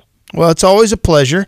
We are in the season. You guys have been racing. Talk about it. Yeah, I mean, it's been a really positive start to the season for myself and the Yamaha Westby guys. I mean, it's our first year in the full Superbike category, so we were just kind of, trying to feel everything out and just see how the whole Superbike package would actually work for us. And, preseason went very, very, very well. We were actually a lot quicker than we thought we were going to be, and we were closer to the front guys, which was really a cool surprise for us. And we've had the road Atlanta round, Coda, and VIR, and I've picked up 5 out of 6 podiums so far. So yeah, I mean, it's been a really, really positive start for us. You're not just running with these guys, Scholtz. You have run past them in the particularly notable in the rain. What makes you so good in the rain? I mean, it's like the other guys aren't even really racing, at least not in the same way that you are. When it's been wet, you have absolutely been the class of the field. Where'd you pick up that skill? I mean, I think just when I was younger, I did a lot of European side racing, and I probably picked up a lot of my skill there. I was in the Red Bull Rookies Cup, the Spanish Championship, and the World Supersport. So I got lots of wet weather practice. So I think that definitely helped me, And every single time, the Yamaha Westby guys were giving me a perfect, bike, and everything's worked out great, So all the wet rounds so far, we've kind of showed that we have the pace, and now the dry, we really coming into our own here. Matthew, you're tied with Cameron right now. What do you think it's going to do? What do you think it's going to take, I should say, to separate yourself from Cameron and move solely into second place and continue to charge to that number one spot? Yeah, like I was saying, it's my first year in the full Superbike category, so I'm not even thinking about trying to win the championship. At this point, I'm just really happy taking podiums, And it's been really great so far for us. I'm sitting tied second with Cam, which is very, very surprising for me. So I couldn't be happier. But obviously, me and the team will carry on working hard and trying to make it the bike better. And if things will work out great, I'll definitely push as hard as I can and challenge for the title. But Tony's riding really, really well at the moment. But we've got a few tricks and parts coming for us. I'm really looking forward to the rest of the season. That's good news to hear. It sounds like you said you had perhaps some bike updates coming, Matt. That's good news. It is historically known that it's going to rain one of the 2 days, if not both, at Wisconsin. We see it every single year, which I think has to favor your odds, given what we've seen already this season. And we haven't mentioned it, but you are the reigning Superstock 1000 champion, so you're not this isn't new to you to being at the front of a very fast group of guys. No, back in 2016, I won the South African Superbike Championship, and then last year the Superstock 1000 Championship here. So I've pretty much been at the forefront of Superbike, wherever I've gone over the last couple of years. So, I'm just really happy that the Westby guys have given me a motorcycle that's capable of being out front in the Superbike class. Yeah, there are so many brilliant riders. Tony, Cam, Gerloff, Roger, Lewis, Fong, Heron. There's so many guys that are capable of finishing on the podium. So I'm just happy just to be running up in the front. It seems like and you just rattled them off. I mean, you guys have a pretty stacked field every week that you guys race. I mean, it's incredible. How are you and the bike gelling so far this season? I mean, I've got to think you're doing pretty well with how everything's finishing for you. Yeah, there are obviously one or two different parts that we changed from the Superstock to the full Superbike package, and it's basically just been fine-tuning that, and the first 3 rounds have gone really positive for us. I couldn't be happy with how the bike has been, running and cornering. But, now heading to the later half of the season, Dunlop are now bringing in a taller tire. And we were actually at VIR yesterday doing a track day testing on the taller tire just to get the setup right for us. And was that a positive test for you, Matthew? I'm sure something like tire height, it actually can make a big difference. Were you guys able to adapt to it relatively quickly? Yeah, I wouldn't say that we were far off, but we definitely needed to make some telemetry changes. But all in all, I'm very happy. Now, I don't think that we found that perfect setup yet, but we'll carry on trying, and I'm sure at the Wisconsin round we can hopefully fight for the podium there. Matthew, what's the purpose of the taller tire? I think that the Dunlop guys is trying to help the drive grip out of the corner. It should provide more of a contact patch as you are lifting the bike up. That seems to be the consensus. Similar to the big change in front tires some time ago, but if you essentially make it taller, you can have a modified V profile, right, Matthew? And then yes. So that when you're leaned way over, such as these guys are in the 60-degree angle zone, there's a lot of tire on the ground. Yeah, and I think that it should also help us driving out of the corners. But like you guys were saying, you need to change the setup slightly, but I think we've got it almost perfect, but we'll just carry on. Where do you live at, Matthew, when you're here in the States? Have you moved here permanently, I guess, would also be a question. Yes, I moved here last year, February, and I moved to the Canton Woodstock area in Georgia, and I've been absolutely loving it here. It's pretty similar as far as the scenery and lots of trees, and it's very green out. So I'm really loving things here. That is a nice part of our country and good place to train on bicycles too. You do a fair bit of riding around there, I'm sure. Unfortunately, I'm not much of a cyclist, but I definitely go for runs and go to the gym and motocross riding. There's quite a few decent tracks by me, so everything as far as training and riding and social life, everything's perfect for me. Doing a little motocross training, is that what I heard? A little dirt bike racing, or riding, I should say, and probably not racing, but yes, yeah. I mean, I've been riding motocross bikes since I was 7. Actually, first started my whole motorcycle track. I mean, my whole motorcycle saga on the motocross track. I love motocross riding. A lot of guys say it's dangerous and there's this and that, but I just love it, and I definitely think it's one of the best ways to be bike fit. What are you riding? A 250F. Take off any sweet jumps? Yeah, I like to think so. There you go, Napoleon. Good one. Can you get flat? Is it sick? I'm no pro, but I like to think I'm pretty, I'm decent enough. Could you roll with Jake Gagne? There's a guy to talk about on a dirt bike. That is still to this day to be so good at both disciplines is that guy's it's crazy. Yeah, yes, I mean, crazy. Gagne is absolutely ridiculous on a motocross bike. Unfortunately, I'm not qualified for an outdoor. Yeah, no, I mean, Jake is crazy. I was out at legit. I was out at Jake's house last year after the season, and we went to Polar Raceway and stuff. And he's crazy. I mean, he's a really talented guy. Yep, that's.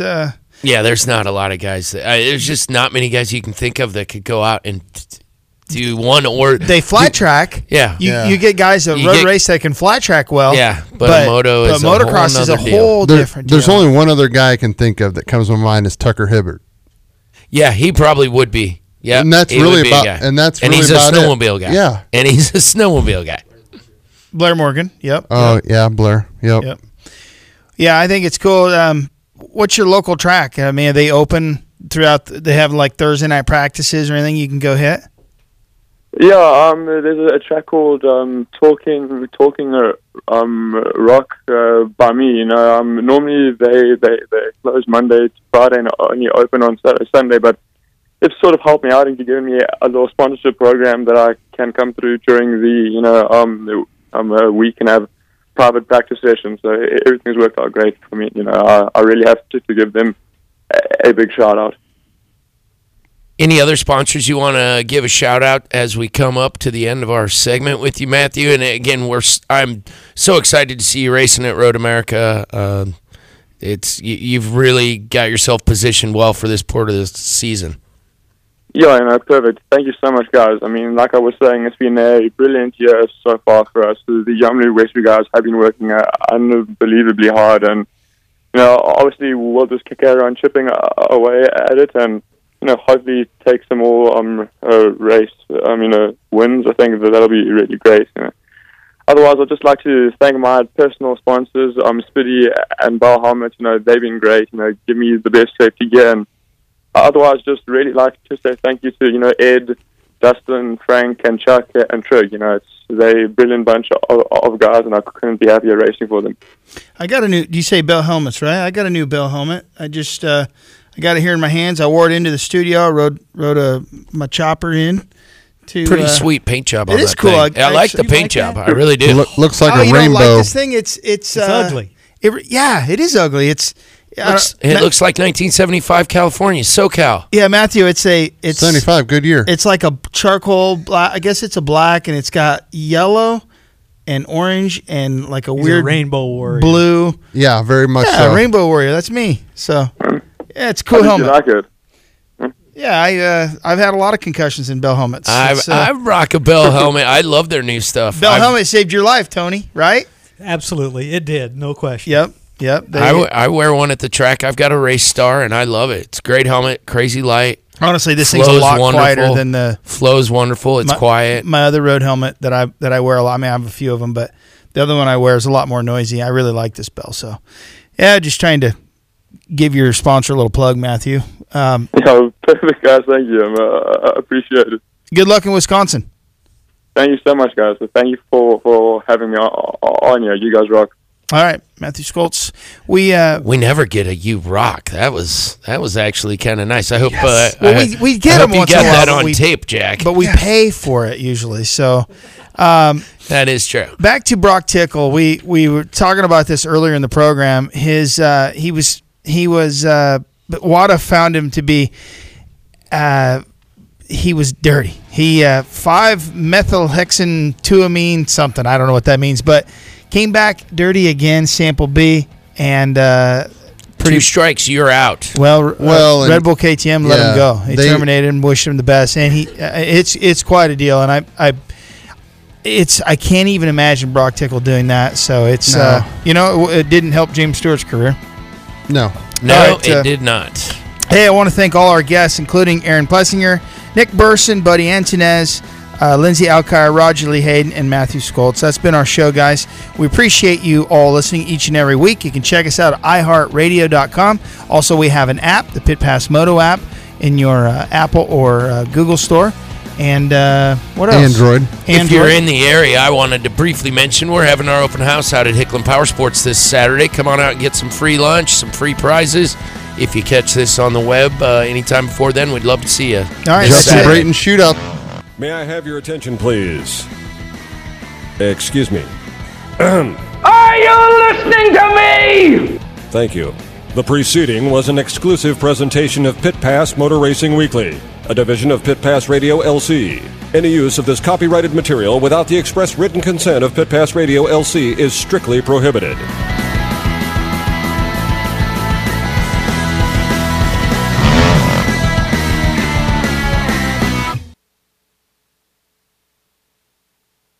Ready to up your game and learn more about the thrilling world of sports betting? Introducing Double Down with Breslow, the ultimate podcast about the business of sports gambling. Join me, James Breslow, and a long list of expert guests as we dive into the art and science of the sports betting industry. Evolving regulations, technology enhancements, and the meteoric rise in the number of players makes this sector the fastest growing and most intriguing in the world. Unlock the business secrets from many of the industry's most recognizable C-suite executives, including famous odds makers and influencers. Every episode of Double Down with Breslow is packed with insider tips, deeply skilled analysis, and in-depth discussions. Don't miss out on the ultimate resource for mastering the business of sports betting. Listen to Double Down with Breslow on the Evergreen Podcast Network or wherever you listen to podcasts. That's Double Down with Breslow, the business of sports betting podcast.